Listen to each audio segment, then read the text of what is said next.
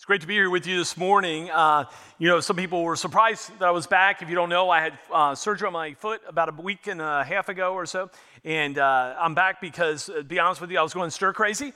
And I miss you guys. And so it's great to be here with you. I was actually with you last week. In fact, I give a shout out to all those who are online because I was part of the online community at 9 o'clock last week and was so thankful that I was able to participate even though I wasn't here.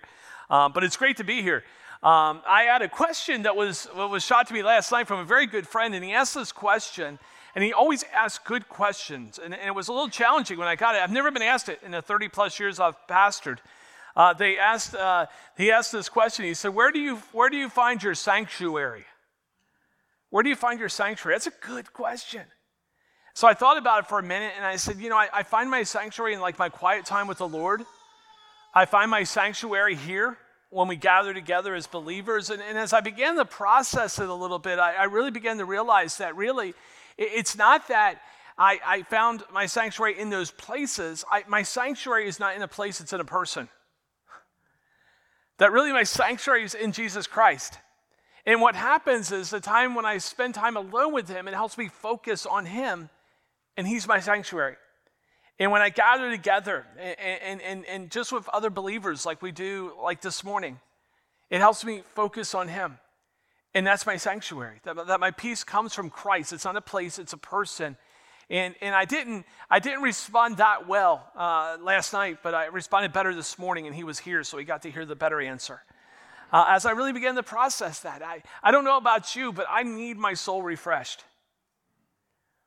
And it doesn't happen in events per se, but those events help me find it in the one who does it, which is Jesus Christ.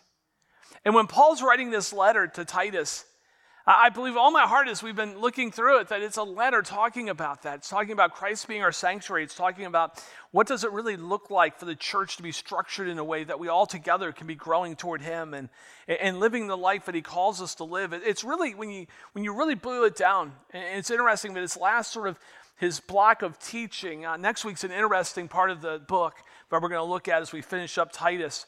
But in this little book, these big lessons, it's really a book about unity with Christ, unity with one another, living in such a way that we make an impact in the culture around us. In fact, unity in the church is essential for fostering a strong sense of community, promoting shared values, and working together to do good, fulfilling the church's mission and the church's purpose. And that's what we're going to look at in this passage. This passage really explores what is our responsibility and how do we avoid foolishness and how do we deal with divisive people.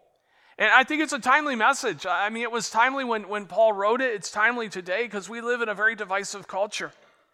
And so how do we as believers, unified with Christ, unified with one another, how do we live in a way that's not divisive? Now, what's interesting is not only our culture divisive, but remember, Paul's writing to Titus about the church. He's not writing about those sort of outside the church. He's writing about the church family, the church community. And he's saying, how do you deal with divisiveness among each other? And the reality is that you got to avoid foolishness. And in the Bible, foolishness is often associated with a lack of wisdom and understanding or reverence of God. In fact, the scripture tells us that the fear of the Lord is the beginning of wisdom. And that fear of really means respect, honor, and awe. When we really begin to understand who God is, that's the beginning of wisdom. So if you want to have more wisdom, where do we start? We start with God. We start with understanding who he is and what he has for us. And so with all that said, let's jump into our passage this morning, Titus 3, verses 8 through 11. And you maybe recall verse 8. It was Pastor Betty's message last week we had verse 8 in it as well, and we'll get to that in a moment. Why is it in last week's passage and this week's passage? It's an interesting verse. But verses 8 through 11. The saying is trustworthy, and I want you to insist on these things so that those who have been believed in God may be careful to devote themselves to good works. These things are excellent and profitable for people. But avoid foolish controversies, genealogies, dissensions, and quarrels about the law, for they are unprofitable and worthless. As for a person who stirs up division, after warning him once and then twice have nothing more to do with him, knowing that such a person is warped and sinful, he's self-condemned. So again, this interesting verse 8, the saying is trustworthy, and I want you to insist on these things so that those who have believed in God may be careful to devote themselves to good works. These things are excellent and profitable for people. And what's interesting about verse 8 is that scholars, Bible scholars, have put that verse like as a sort of outline the book of Titus. They've put it both with the passage we looked at last week, Titus 3, 4 through 7. And some have put it right at the beginning of the one we're going to look at, Titus 3, 9 through 11. And because of our Western mindset, it's always sort of, we always want to, it's like either or, right? So does it go with last week's passage or this week's passage? And somewhere along the line, a smart scholar went yes. And it so blows our Western minds, right? Well, which is it? And the scholar said yes. It's a hinge verse. It connects last week's passage with this week's passage. And so you can't really look at last week's passage without looking at 8, and you can't look at this week's passage without looking at 8.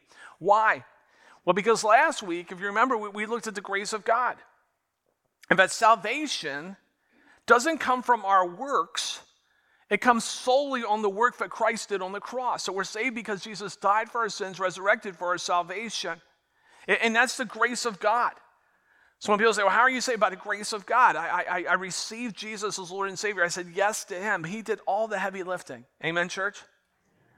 And so that's so important. So 8 says, insist on these things, but also insist on this. That is, if we're in Christ, we have a responsibility to keep the main thing, to not to be drawn off task by foolishness, and to protect the church. And so it's this beautiful hinge verse of what God is doing. Those who have experienced God's grace should make every effort to show it through the way we live. And so this is crucial to understand. Good works are not the cause, but the necessary fruit of our salvation. So oftentimes in conversations you've had, and you might have thought it, sometimes I think I even find myself still trapped into believing that it's like you're saved by grace, but then you have to remain a believer by working really hard. And no, the same grace that saved us is the same grace that keeps us in the hands of our precious Lord and Savior. But if we have the grace of God in us and we're becoming more like Jesus, it shouldn't surprise us that we should reflect that. Isn't that right? And so that's what's being spoken of here. Good works are not the cause, but the necessary fruit of our salvation. We're to keep the gospel in focus at all times and not allow other things to become primary. And so right off the bat, Paul's teaching us, God's teaching us through Paul, through his word, that believers who are recipients of God's grace are expected to do good and live in alignment with their faith, not focused on useless things. Not focused on useless things. I was trying to wrap my mind around this, and I sort of got this imagery of two different individuals living in two houses on the same street. One individual spent their time, right? They're grooming their yard. They're growing beautiful flowers. They have a garden in the back. I mean, it is this immaculate yard. And what they do is they bless others. They take the flowers, they trim them down, they take them to their neighbors, they take fruit of their garden, to their neighbors. They're sharing, they're blessing those around them. And then there's another person on the street, and all he does is collect rocks. He's like putting rocks all over the place. There's no real rhyme or reason. He just likes rocks, and sometimes the rocks get in the neighbor's yard and all these type of things. And the neighbors are really sort of ticked off at it because, what are you doing? It's sort of making our whole neighborhood look bad, and get your rocks off my property type of thing. And instead of this individual being a person who's blessing others, he's sort of cursing others. He's arguing over foolish things like rocks and stuff like that. And you go, that's sort of a silly illustration, but is it? Because every single day, we're given the opportunity to either bless others or curse others. I find this even within the church. Like this whole passage is talking about conflict within the church, but I find it with the way that the church looks at the culture outside the church. So many times, I think, as the church, whom God, when he sent his son Jesus Christ, and Jesus is about to pray over his apostles, and he prays with us, over us in that prayer. Think about it, 2,000 years, Jesus prays over us in that prayer specifically. He says, I pray for you and those who will come after you. We're those who came after them, right? And part of that he says is, they'll know that the world will understand why I came because of your love for one another.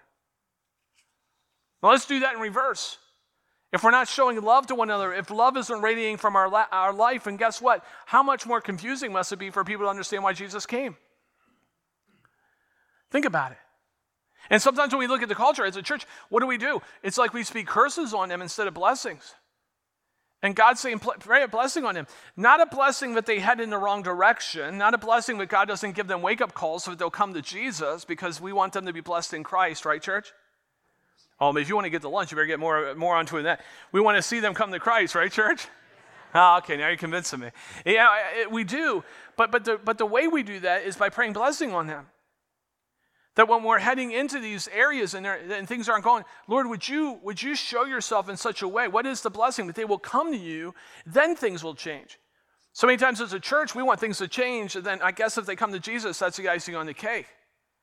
Yet when everything's said and done, if I understand the main thing is to know God and make him known, and if they act right but don't know Jesus, then they haven't changed at all.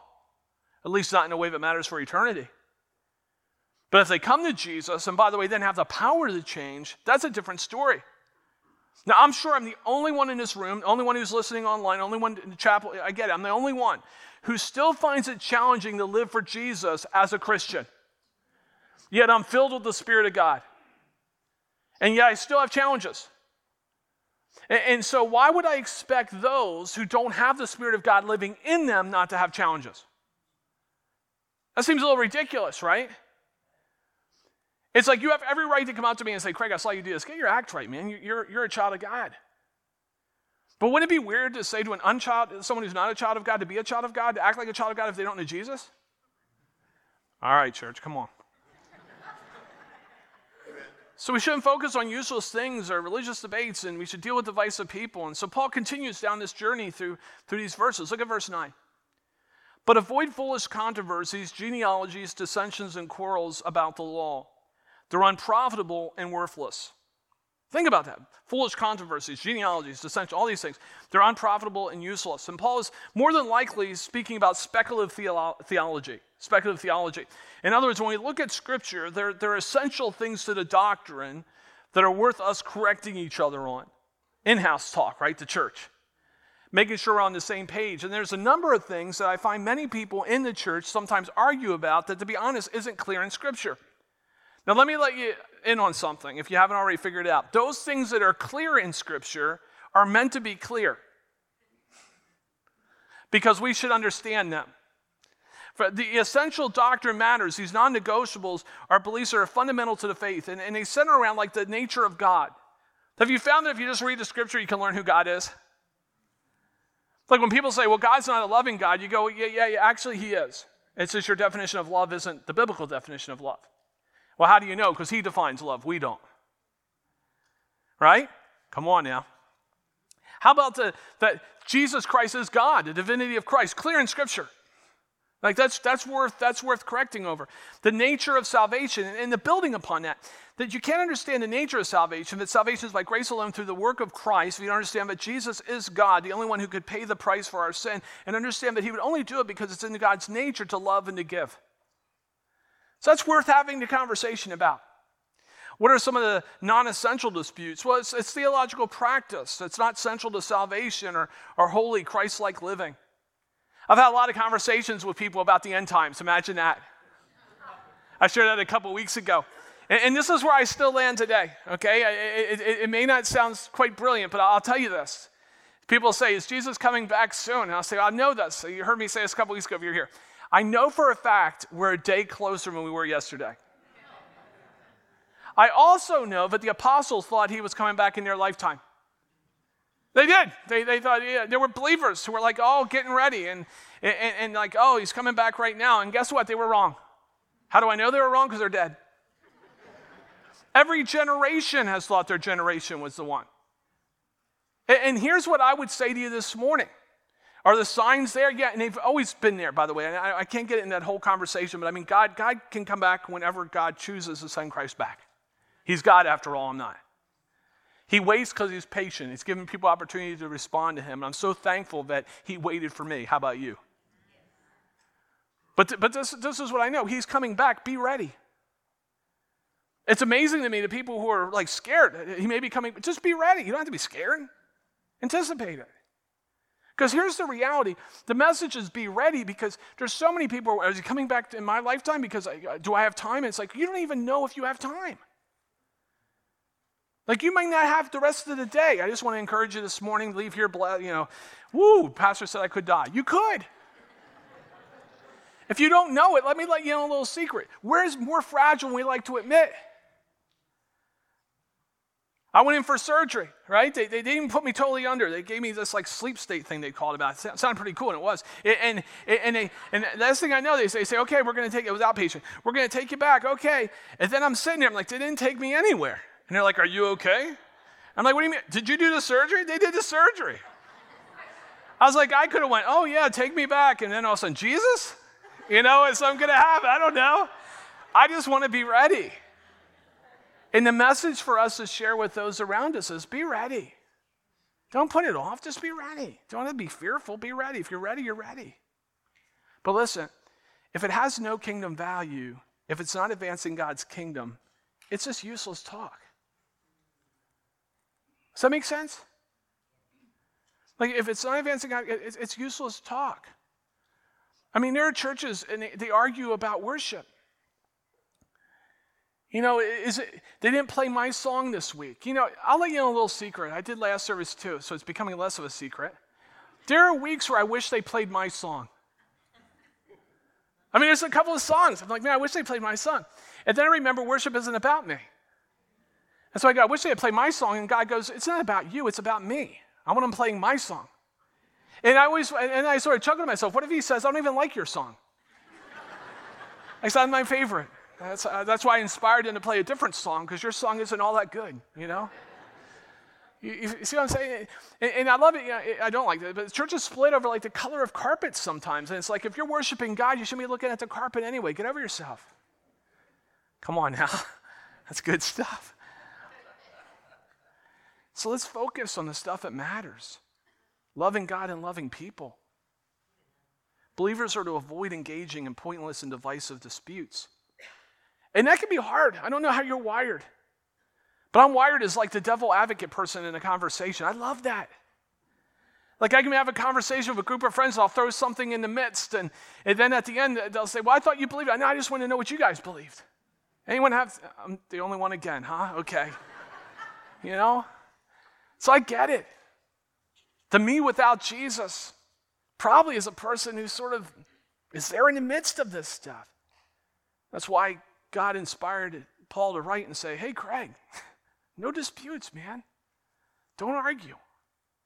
Conversations are one thing. Arguments are another. An argument is when someone else is saying something, you're not listening to them because you're just getting ready to say what you want to say. And then you say it and they don't listen to you and they get ready to say what they want to say. Useless. Conversation's helpful. Useless arguments. Believers are avoid engaging in pointless and divisive disputes. And then Paul writes this, verses 10 through 11. As for a person who stirs up division, after warning him once and then twice, have nothing more to do with him. Knowing that such a person is warped and sinful, he is self-condemned.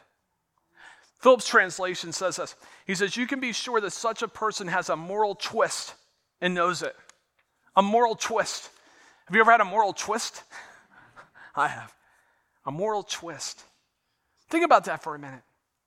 That Paul's really encouraging us. God, through Paul, through his word, is encouraging us to make sure that we're not being drawn into useless conversations, even with a divisive person. He says, look, warn him once, warn him twice, and have nothing to do with him. And it's not talking about shunning. It's talking about graciously doing our due diligence to help the person who's causing division to stop doing it. And then when they stop doing it, if they're not going to stop doing it, distance ourselves from them. Paul's instructing Titus to not conduct a witch hunt, but to follow biblical guidelines and offer truth, love, and forgiveness. Have you ever heard the saying, I'm sure you have, the squeaky wheel gets the attention? Paul's saying, don't let the squeaky wheel get the attention. I mean, correct him once, correct him twice, then just distance yourself. And that's so important because if you have my personality, it's like, no. I want them to get right. Stop causing division. And he's saying, yeah, focus your time on that when all these people around you don't know Jesus. Like, that's a great way to be distracted, isn't it? A witch hunt. He's saying, do your due diligence, love the person, but after a couple times, get to the work that I've called you to know me and make me known. Like, that's the work of the kingdom. So make sure you're doing those things. Warn and correct. Now, by the way, some of you laughed when I talked about the way I am without Jesus and sort of that correction type thing. But this is the reality. I love studying personality stuff. I do. I've been doing it for 40 years, which is amazing because I'm only 25. And I've been studying for a long time, and I just love it. I just love it. I'm one of those people, I love people watching. Yeah, it makes me a little creeper, I get it. But I love watching and just seeing how they interact with each other. I love it, and I just enjoy that type of thing. As a matter of fact, my wife loved it when I had a staff because I used to come up and say, take this personality test. And she goes, I already took 20. No, take it, please. And then all of a sudden, I don't have to ask you anymore. I'll just have the staff do it because they get paid to do what I do. And so just take the test and I'll learn more about you. And so I just love it. And my personality is this. But I understand I'm an oddity, and more than you know. My personality type is within 15% of our culture. And actually can narrow it down with 5%. So like 5% is like, woo, we're together. But like that's a minority if you don't realize that there's another 95% out there. And 85 if you take the bigger picture one. 65% of you, I know this without even testing it.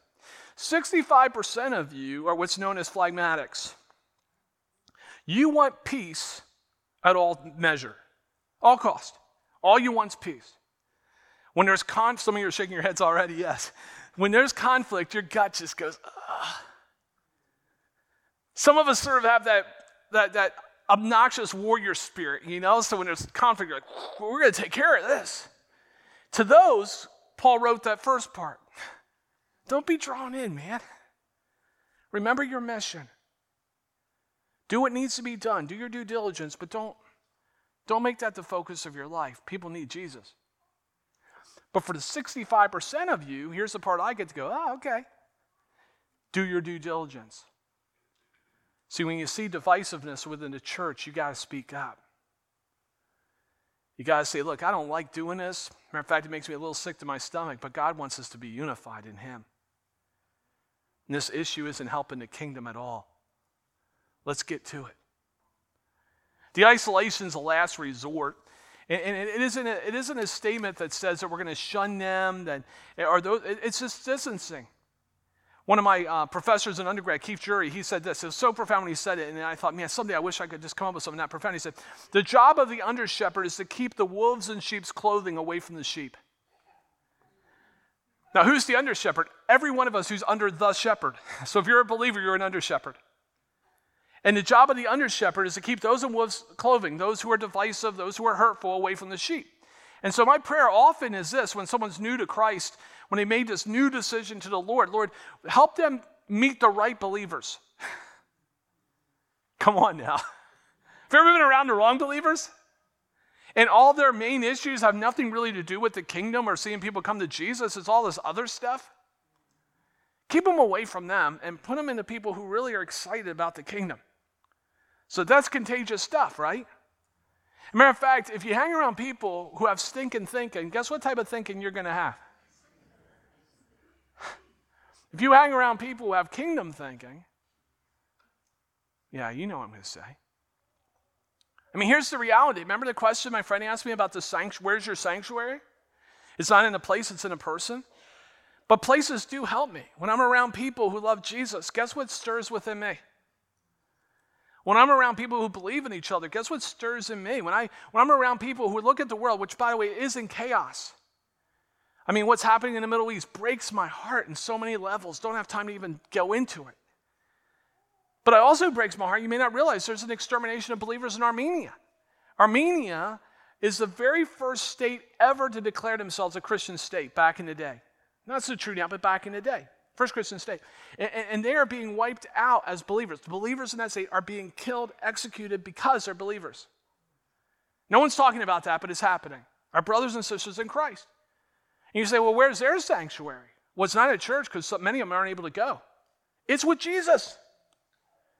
And they're focused on Him. And that's where their whole identity comes from. It comes from Christ. And when the world's in chaos, it's not about trying to find security and trying to make everything right. It's finding the one who is right and being right in Him and being a game changer in the conversations we have with others. See, believers must do the difficult work to protect unity and peace within the Christian community. And so what has Paul done in this little book with big lessons? He's taken us on a journey, hasn't he? He's saying, listen, if you're a believer, if you're a recipient of God's grace, you're expected to do good works, live good works, stay focused on those good works. Don't be distracted. In fact, avoid engaging in pointless and divisive disputes.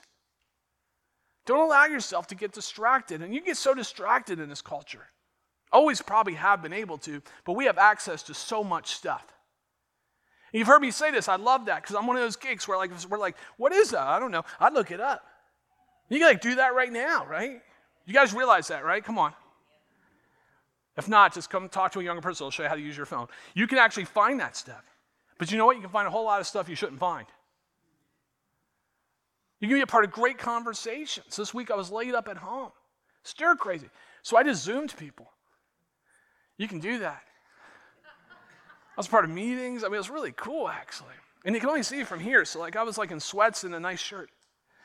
And having these conversations. It was great. But you know what? You can be a part of conversations you shouldn't be a part of, too.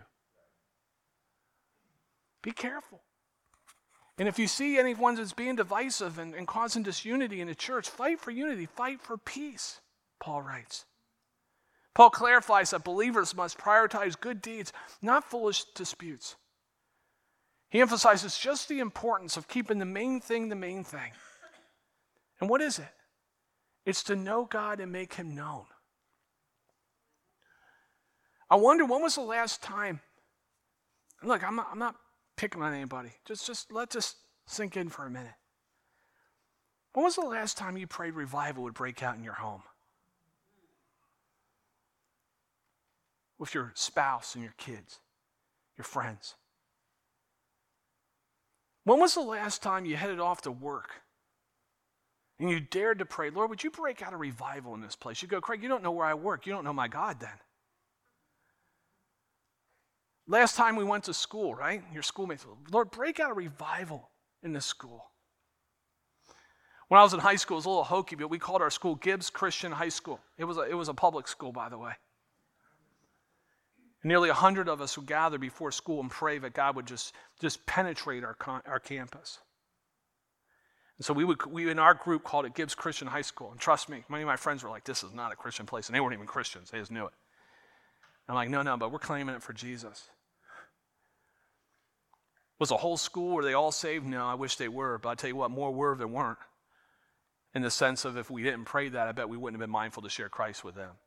Was the majority saved? No, I'm not saying that. I'm saying more were than weren't, because if we were focused and going, man, this school's just not living for Jesus. Let's distance ourselves. Let's not be a part of it.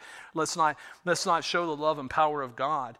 No one would have ever came into the kingdom, but because they did, I had a Satanist in the back of a science class who said, hey, do you have something for me to read? And I thought, well, he's a Satanist, so maybe I'll just give him the book of Revelation. And I gave him the book of Revelation. He said, this is some wild stuff, man. And I said, yeah, you want to be on the right side of it. And one day in the back of the science class, when I should have been paying attention, sorry, teachers, right now I just apologize, but he said to me, I need to know Jesus. This thing's scaring me. I said, you don't have to be scared if you're a believer. He goes, yeah, I'm picking that up, man. And he came to Christ right there. If I had a different mindset, thank God, that's not me, that's God. If God hadn't given me a different mindset, a different way of looking at my school, I truly believe he never, ever would have came to Christ. I certainly wouldn't have been carrying my Bible to school. Now, by the way, you have a Bible on your phone right now, so everyone can carry a Bible without carrying a Bible. Anyway, that's a whole nother story. Man, just praying blessings on people, not being a curse. The church's call is to maintain good works, fostering unity through truth and love and harmony. It's believing, it's exemplifying the teachings of Christ. And I know we're not always perfect at that, but man, we're being perfected. Isn't that the truth? God, make me more like you. I was thinking about all this in the book of Titus as a whole, and you realize that Jesus is our anchor. Just like an anchor sort of keeps a boat steady amidst turbulent waters, that Christ is our anchor. And I couldn't help, as it was new to me when that question was asked, who's your sanctuary? It's the same question I could be asked, well, who is really your anchor? Is your anchor culture? Is your anchor what's going on around you? Because listen, if your anchor is what's going on around you, we're all in trouble. Have you realized that? If your anchor, who is the next person who's going to be elected in whatever position, I don't care who they are, God help you, literally. Because if I understand Scripture right, there's really only one Savior. Come on now. There's only one Savior. And here's the good news. He's available to all of us. Doesn't matter what you've done, what people say. He's available to you. So Paul says what? Come on, church. He says, come on. He says what? Focus on the main thing, knowing God, making him known. Don't be drawn into foolishness. Choose Jesus. Make sure there's not divisiveness. Be unified so that in the times where we gather and focus on Christ, it helps us understand who our sanctuary is, understand who our anchor is, so that as we scatter, we can truly be the everyday missionaries he's called us to be in our homes, in our schools, in our workplaces, in the places we play. I mean, for goodness sakes, we joke all the time that Wegmans after church is like Crosswind's third service. If you want to see someone from here, just go to Wegmans. You'll probably see each other. Wow, revival break out at Wegmans this afternoon. And again, you say, Craig, that's crazy. I mean, you don't know my God. Because he does that type of stuff.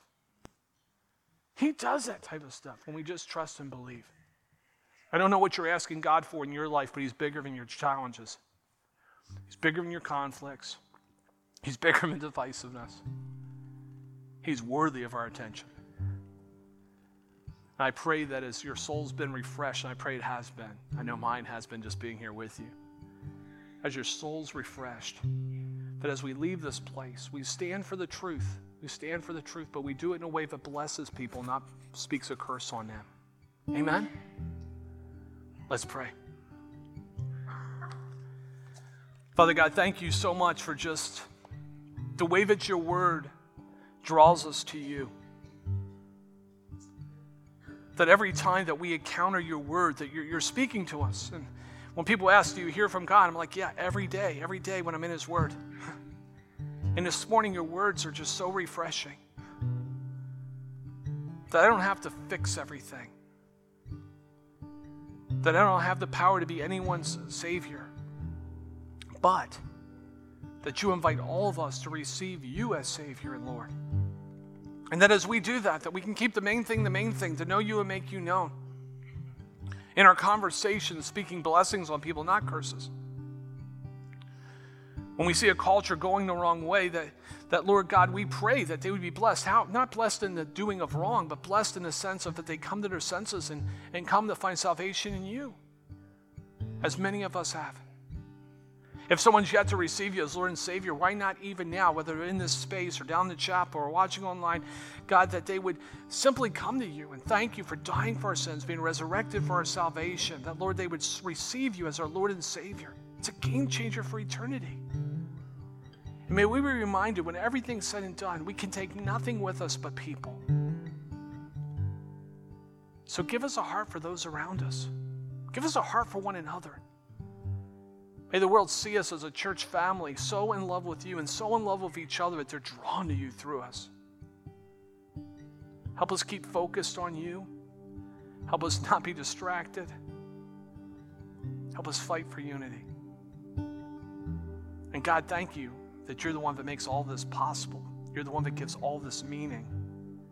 You're the one who has given it all so that we can be in this relationship with you and one another. We praise you, we thank you. In Jesus' name, amen.